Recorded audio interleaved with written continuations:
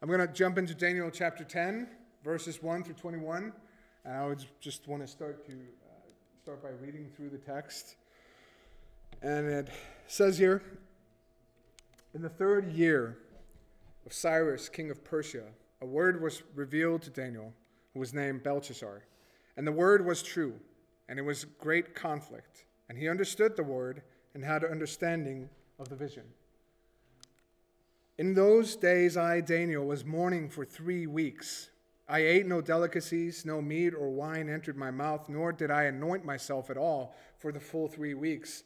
On the 24th day of the 1st month, as I was standing on the bank of the great river, that is the Tigris, I lifted up my eyes and looked, and behold, a man clothed in linen, with a belt of fine gold from Uphaz around his waist. His body was like beryl, his face like appearance of lightning, his eyes like flaming torches, his arms and legs like the gleam of burnished bronze, and the sound of his words like the sound of a multitude. And I, Daniel, alone saw the vision, for the men who were there with me did not see the vision, but a great trembling fell upon them, and they fled to hide themselves. So I was left alone, and I saw this great vision, and no strength was left in me. My radiant appearance was fearfully changed, and I retained no strength. Then I heard the sound of his words, and as I heard the sound of his words, I fell on my face in deep sleep, with my face to the ground. And behold, a hand touched me, and set me trembling on my hands and knees. And he said to me, O Daniel, man greatly loved, understand the words that I speak to you, and stand upright, for now I have been sent to you. And when he had spoken this word to me, I stood up trembling. And he said to me, Fear not, Daniel, for from the first day that you set your heart to understand and humbled yourself before your God, your words have been heard, and I have come because of your words. The prince of the kingdom of Persia withstood me 21 days, but Michael, one of the chief princes, came to help me, for I was left there with the kings of Persia, and came to make you understand what is happening to your people in the latter days, for the vision is for the days yet to come. When he had spoken to me according to these words, I turned my face towards the ground and was mute. And behold, one in the likeness of children of man touched my lips. Then I opened my mouth and I spoke. I said to him who stood before me, O my Lord, by reason of the vision, pains have come upon me, and I retain no strength. How can my Lord's servant talk with my Lord? For now no strength remains in me, and no breath is left in me. Again, one having the appearance of a man touched me and strengthened me, and he said, O man greatly loved, fear not, peace be with you. Be strong and of good courage. And as he spoke to me, I was strengthened and said, Let my Lord speak, for you have strengthened me. Then he said, Do you know why I have come to you? But now I will return to fight against the prince of Persia, and when I go out, behold, the prince of Greece will come, but I will tell you what is inscribed in the book of truth. There is none who contends by my side against these, except Michael, your prince. All right, so Daniel, he's setting the scene for us in the first verse. He says this is the 3rd year of Cyrus the Great ruling, which would make this 537 BC. And this whole text talks about a revelation that we really don't get into until next week. He's setting up this last revelation that he gets, and he doesn't talk about it at all. He just talks about how frightening it is. And this is the last revelation written by Daniel to us concerning things to come from his perspective. But as we've kind of mentioned a lot before, to us, some of these are actually just historical things that have already happened from our perspective, and some of these things are things yet to come. So we see how the Persian Empire, for instance, evolved and came to end with Alexander the Great. And in many ways, the vision that is to come is painting a clearer picture from the same vision that happens in chapter 8, where he's focusing on the Persians and Alexander the Great. And then from there, he moves on to the end times. Now, God is allowing Daniel, this imperfect man, to be a part of his plan to reveal his truth to his people. the revealing truth not only of what is about to happen, but also sort of revealing how in control God is in human history. And nothing comes as a surprise to him. He knew this hundreds, if not thousands of years before this would happen. And unlike the vision in chapter 8, where Daniel says in 8, I think it's verse 27, he says, I don't understand these things that God has revealed to me. He starts highlighting it there in chapter 10 that he finally understood the vision. He understood what the vision was about. So in short, I want to dwell on this hard call of Daniel and our God who qualifies the called. We see in verse 2 that Daniel, he's been fasting and praying, and after 3 weeks of not anointing himself with oil, which is difficult for all of us, right? Who in here is anointing himself with oil every day? I guess beard oil, does that count? But it's not something that we do a whole lot today, but it's to make you look fresh, to make you look better. He's not eating lavish meals such as wine or meat. He's fasting these things, he's skipping these things, and that's when he gets this vision. Now, this is a practice that has been largely forgotten by the Western church a lot. We don't do a whole lot of fasting and praying. Especially, I find it interesting when Jesus is talking about his disciples, and the Pharisees come to them, and he says, why aren't your disciples fasting and praying like us? And he says, well, the bridegroom is with them. When I leave, they will start fasting and praying. And here we are. He is no longer walking here among us bodily. And I sort of stop every time I read about fasting in the Bible, and I get convicted over, man, why don't we do more of this? And fasting is an interesting topic in and of itself. Now, he was mourning over the state of his country. And as we read the previous chapter, he was praying for God to restore the nation of Israel, to bring the Jewish people out of captivity into the nation again, and that's what he was praying for. And this hit me really hard this week as I was stopping and asking myself questions from the text, especially reading the text previous week and just seeing his heart for his people, how he wanted his people to get the answer of God's mercy and grace upon them. And I stopped and asked myself this question: have I pleaded with God in such a way for my country, for my people? Have I stood in the gap to pray for Iceland as Daniel is praying for Israel?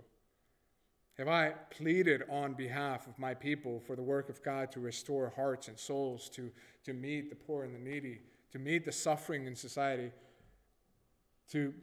for God to allow his ways to become more apparent among us?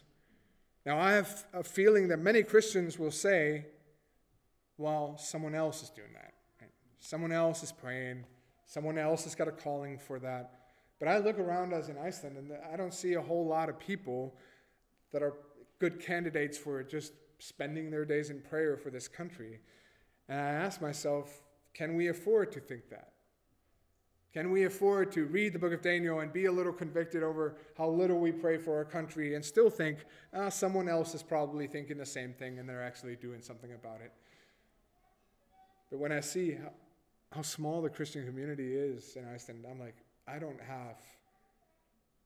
have the ability to trust that someone else is doing this.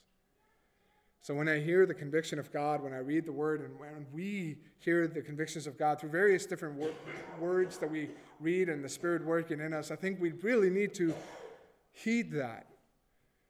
Because a lot of people, for instance, they see churches that are imperfect. I'm talking about other churches outside of ourselves, right? Because we're the only perfect one here in Iceland. There's this mentality that you go and you sort of church shop, right? That's an actual thing that pastors talk about in the U.S. You church shop.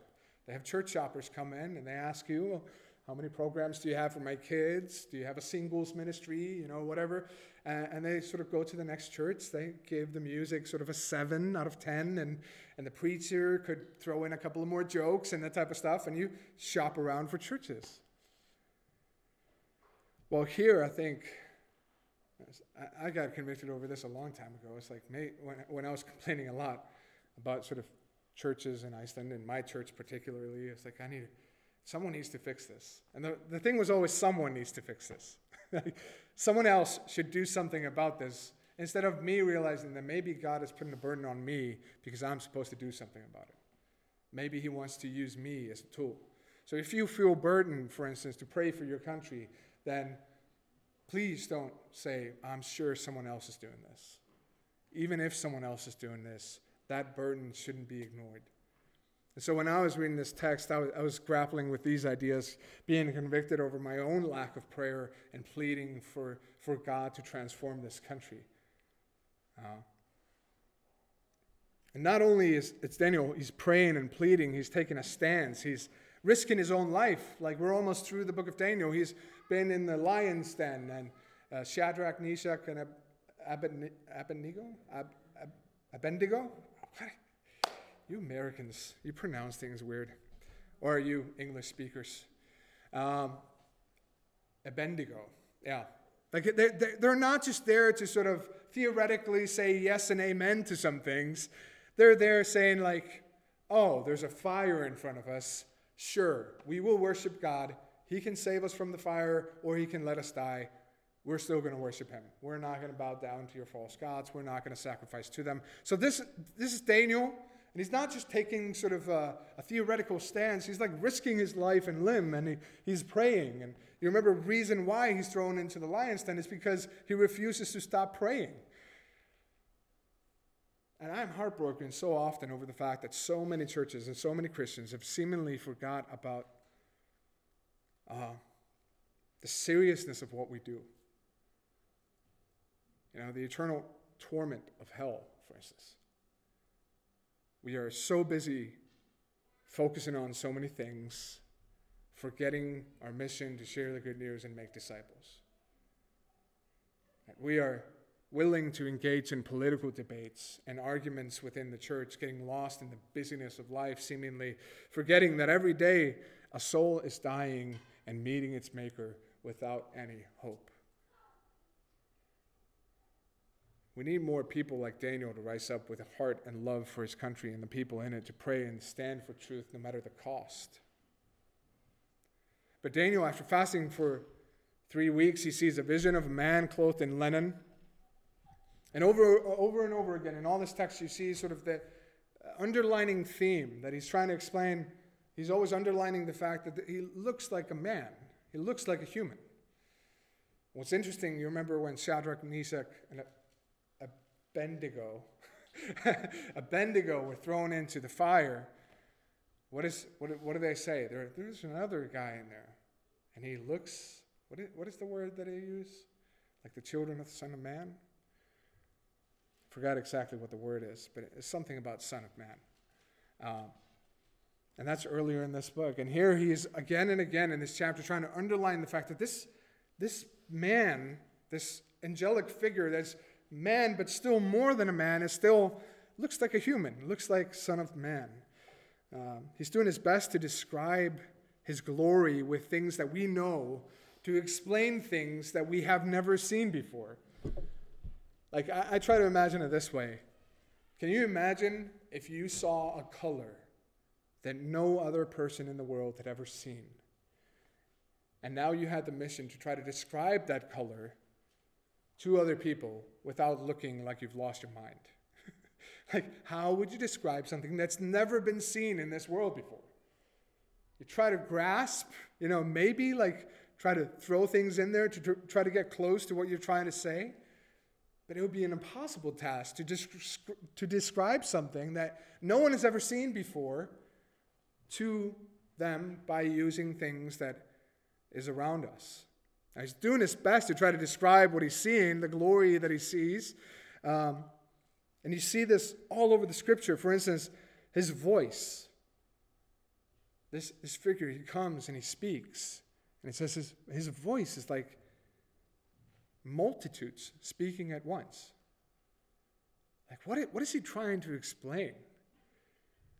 How many of us, when we read, these different stones, and his face was like the barrel, a barrel. And you're like, sure, okay, that's something, I guess. And you keep reading, right? And often we don't stop and we don't know what this stone is, what he's trying to explain to us. But what is he trying to explain to us when he says, when he speaks, it's like multitudes are speaking? Imagine 10,000 people speaking the same thing at the same time. Something weird with his voice. You see this over and over again in Scripture, in Revelation, and Ezekiel, and here in Daniel, where people also say his voice is like running waters. And you're like, you imagine running waters like a roaring river, and you try to imagine multitudes, and you're like, what are they trying to say with these things? We have no idea what lies in store for us when we meet our Maker. We have no idea of the eternal glories we will get to see, that we will get to experience and touch. He says his body is like beryl, and we have no idea what that means. And for most of us, we just continue on reading. Okay, I guess that's something. His body is like some kind of material. But I Googled beryl to get some pictures of it. And basically, to describe it to you in layman's terms, it's like Superman's kryptonite. It kind of looks like that. So if you can imagine, it's sort of a greenish stone, like a see-through thing. And he's trying to explain to us his body is like this see-through stone. He's trying to find something around him that can explain what he... Then he goes on to say, he's got gold around his waist. His face appears as a lightning. Can you imagine what he's trying to say? His face, yes, his face appears like a lightning. What is he trying to say? Is he talking about the brightness of the lightning? And the hands and the feet like gleaming bronze, and eyes like torches, and a voice that sounds like 10,000 people speaking at the same time. What is Daniel seeing? He's trying to describe the glory of this one individual with things that we know. Like, what in the world does it look like when your face appears like a lightning? We can only imagine. And one of these days, our faith, our imagination of what will be, will become something we know, and not just something that we can try to imagine in our mind. But one of these days, we will see these things. And we will finally I get what Daniel was trying to say with beryl. I get what he's trying to say with a face like lightning. And seeing this, he falls on his face. Like, I don't know if you noticed this when we read the text over and over again. He's underlining this word, terror, in there. They were all terrified. I was shaking in terror. The guys that were with him didn't see a vision, but they ran away in terror. Now, I would walk around the U.S. And Walmarts, of course. If you're in the U.S., you have to go to a Walmart. And you'd see these sort of book corners there. And there are these books. Some of them are sort of Christian-leaning books. Like, there's a lot of books about people dying and going to hell for 29 minutes or something like that. Like afterlife tourism, kind of. Like, I don't know what to call this genre, except for afterlife tourism. There's this guy, this kid that died. I don't know if he died, but apparently something happened, and he went to heaven, and he met the Holy Spirit and came back, and now there's a movie about it, a boy goes to heaven. Anyways, I've read some of these things. I'm not very interested in it, because first of all, I don't see a whole lot of it in Scripture. I see the Apostle Paul saying, hey, I went to the third heavens, and what does he say when he's asked about it? You don't need to know. I'm not going to say anything about what I saw. But you read these books, and the guy is trying to describe to you that that the Holy Spirit is bluish looking and fluffy, kind of like the spirit in Aladdin or whatever. And you're like, and you read this, and you read the text that we're talking about, and how often he underlines the word terror in there. Like, I was terrified. He's a grown man, and he's like, the angel came, and I'm in absolute terror. And it seems like it's a sort of first protocol for the angels when they appear to human, like the shepherds in the field, don't be afraid. Every time they get there, don't be afraid. Don't freak out. We're here to give you a message. We're messengers. And I just sort of think about all the kind of stuff that we attribute visions and so on and so forth. And I'm like, first of all, I'm a pretty skeptical guy by nature. I don't want to take everything on face value. But it kind of scares me. When people are so quick to be demanding of God or claiming his name to experiences that seem to leave them not with an impression of being in more in awe and wonder of who God is and how glorious he is. This vision, it messes Daniel up. This is why I'm extremely skeptical when people approach me with supposed visions from God. They don't seem to have the same effect as the visions I see in the Bible. Like you read this in verse 9, and as I heard the sound of his words, I fell on my face in deep sleep with my face to the ground. I think he's trying to say, I passed out in terror. I think that's what the verse is about. I saw his face and I passed out in terror. Because who goes to sleep after meeting an angel with his face to the ground? And then people have claimed the following verses. Like there's a lot of verses in there that we were dealing with, that we read over. Most of them you would find out to be very easy verses if you read them in context. But there's some interesting things that people have used in these verses to have some interesting ideas about how God works. For instance, and behold, the hand touched me and set me trembling on my hands and knees. Okay, what do you guys think that he's talking about in that verse? He's scared out of his mind, right? He's over and over again underlined the fact that he's scared out of his mind. Do you know how other people use that verse? In services, we're supposed to shake on the ground. We're supposed to, shake and kind of go all over. We're going to fall over. And if you go to very charismatic services, you see people laying on the ground and shaking and rolling and so on and so forth. And they use a verse like this. And behold, a hand touched me and set me trembling on my hands and knees. And I'm like, that's not what the verse is about. That's not what Daniel is talking about. He's talking about being terrified over this angel coming and appearing to him. Now, this is not saying that he was on the ground uncontrollably shaking. It's describing in context the terror that he's experiencing. And in verse 12, God says that due to the faithfulness of Daniel, he gets to receive the vision and the call of God on his life. And just like companies, when they hand you extra responsibilities, extra work, extra jobs to take care of, and so on and so forth, like we realize that it's not because they hate us. We realize that most of the time when they hand you more responsibilities, more jobs or projects to oversee, it's because you've done a great job. And usually they reward you for doing a good job by giving you these responsibilities and often giving you more a status within the company and more pay and so on and so forth. And it seems to be the same with God. He's looking for him. He's seeing what he is doing with the visions that he gets. And actually me and Svava were talking about it yesterday. Those who are faithful in the small will be granted larger things. And so God is looking at Daniel. He's seeing how faithful he is with the things that he has, and he gives him extra. And it's a tough call. It's a tough thing that he gets. The project is very big. You see him over and over again saying, man, I'm done. I have no energy left in me. I am just totally out of it. So God is saying to Daniel, because of your faithfulness, I've decided to give this to you. Because of his humility and your prayers, which I've heard, I've come to you with this. And I'd say careful what you wish for, because God he hears you. God hears your prayers. And here's a prayer I prayed a long time ago and God answered, and I need to pray it more. And I was hoping that you would join me in this.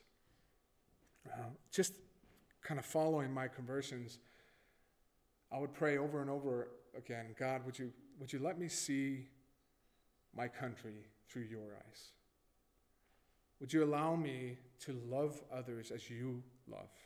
And would you allow my heart to be broken over the things that breaks your heart? And it's a dangerous prayer because God has in my life absolutely given me a sort of a small taste of this. Just after my conversion, I remember months where I was just heartbroken all the time. And that may sound very miserable to you. I realize that. But experiencing that has been one of the most cherished moments of my life. Like I would literally take bathroom breaks at my work to just sit on the toilet and cry. I would go after work and sit in my car and cry. On the outside, I probably looked miserable. But there was something in that moment where my soul was refreshed. And actually, when I look over almost every sort of difficult moment of my life, I remember the difficulty, I remember the hurt, and I remember the pain, but I also remember this sort of relationship and community with God that I had never really had before that moment. And I found it in that moment. And when like during this time, I was trying to explain this to my wife. She will tell you I looked clinically depressed at this point, and she didn't know what to do. And I was trying to explain what I was feeling. And you really can't. And you're trying to explain it to other people, and you really can't. So you realize that the only option that you have is you got God who understands what you're going through. You got God who sees your emotions. He sees what's going on in your heart. When you can't express it in words, the sorrow that you feel, the hurt that you feel, you got Him. And so oftentimes, through the toughest trials of our lives, we can find ourselves in the most sort of cherished moments of communion with God because He is the only one who truly gets what's going on in our mind and our hearts. And so there, God sees Daniel, and He gives him this glimpse into the spiritual realm in verse 13. There's this fight going on.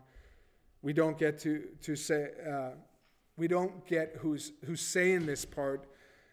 Is it the man figure? Is it Gabriel that he mentioned before? We don't know. But what is explained is that there's this battle going on. There's this prince of Persia, and there's Michael, who's the prince of Israel, and there's this battle between this demonic figures and the angels going on in the heavenly realms.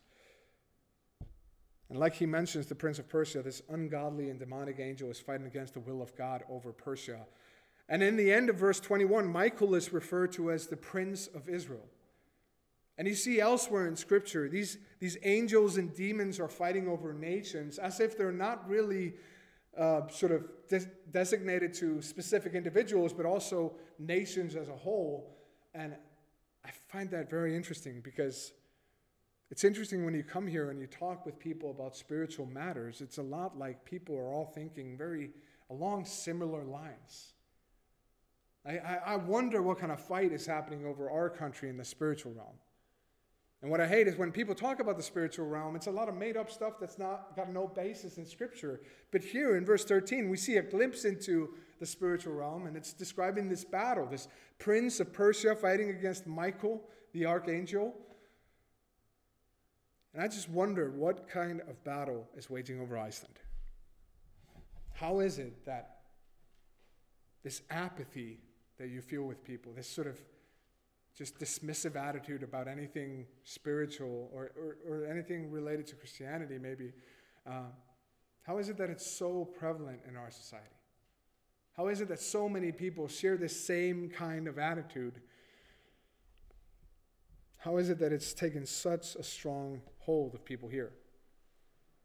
That you feel this urge to share eternal truths with people, and you're not met with punches or hatred. You're just met with I don't really care. Let me just move on with my life and do what practically works for me, and you do your thing.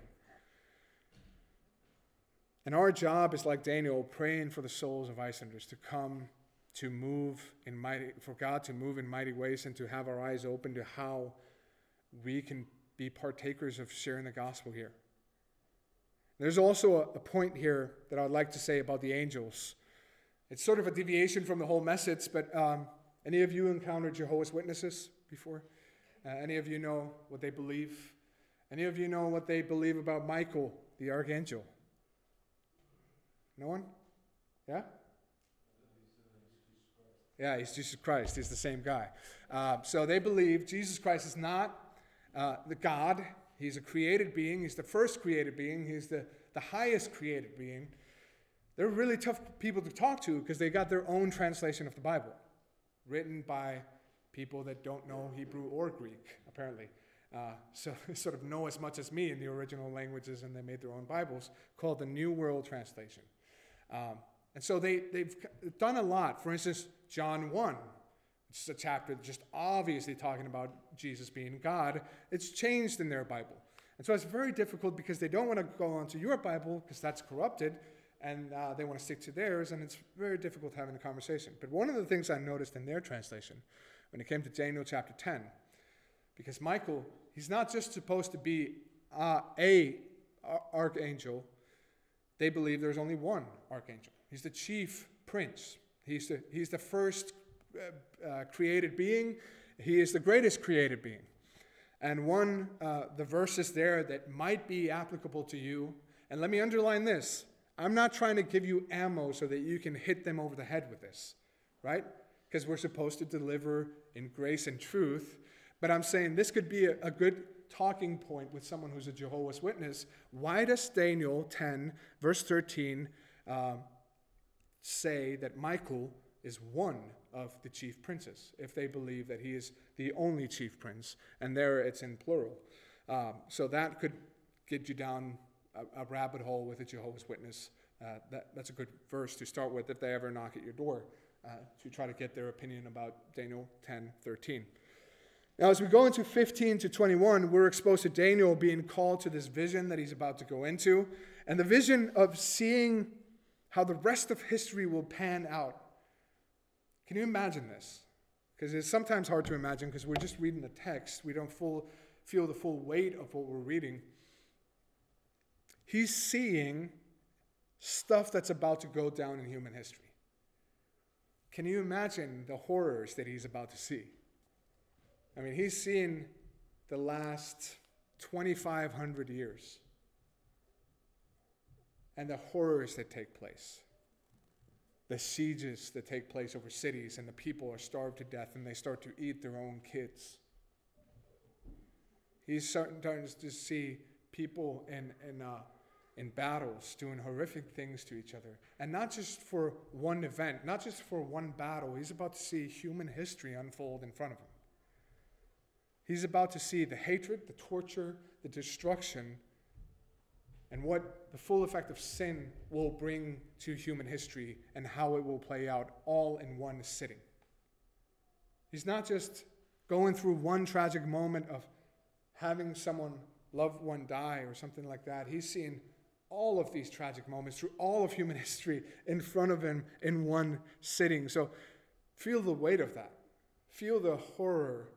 And imagine just how messed up we can be after just one horrific incident. After seeing, one thing go wrong, we can have post-traumatic stress disorder.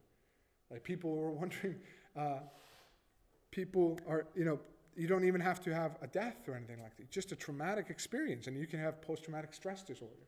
And here Daniel, he's seeing all of human history unfold. No sugarcoating involved. But Daniel is not just about to have his eyes open to one tragedy, but an unfolding tragedy. And in verse 16 and 17, he describes how depleted he is of all of his strength. He has nothing left to give. He doesn't have the strength to talk about this, to write about this, even to stand up. This vision has literally crushed every ounce of strength that Daniel had out of him. This is a heavy call for Daniel to bear. And remember, it's not because God despised him. It's not because he wanted to get back at him. It's because he found him faithful. He found him trustworthy. And so he allows him to see the horror of human history unfold in front of him, and he feels crushed by this. You imagine him in that situation and someone coming along and saying, "Hey, Daniel, God doesn't give you more than you can bear. Get up, buddy," Because that's what we like to do sometimes. We like to come in and sometimes well-meaning, just say to someone who's grieving, who's crushed, "Hey, you can do this, Everything works together for the good of those who love him. Come on, move along." And we hear this sentence over and over again. God will never give you more than you can handle. Well, we read this and ask, didn't he do that here? It seems that he can't handle more. It seems that he can't go on. It seems so to me, but I think verse 18 gives us hope for when we feel that way, that we can't trust, that we can't do this anymore. We have weak shoulders, and the burden that we're supposed to carry are heavy. The one who appeared like a man, he touched him. And through him, he received power to continue on with his ministry. So in one sense, I guess you could say God will never give you more than you can handle. Because when you can't handle it, he is the one who gives you strength. And in another sense, you can say, God can crush you with things so that you are fully reliant on his strength and his grace and his mercy.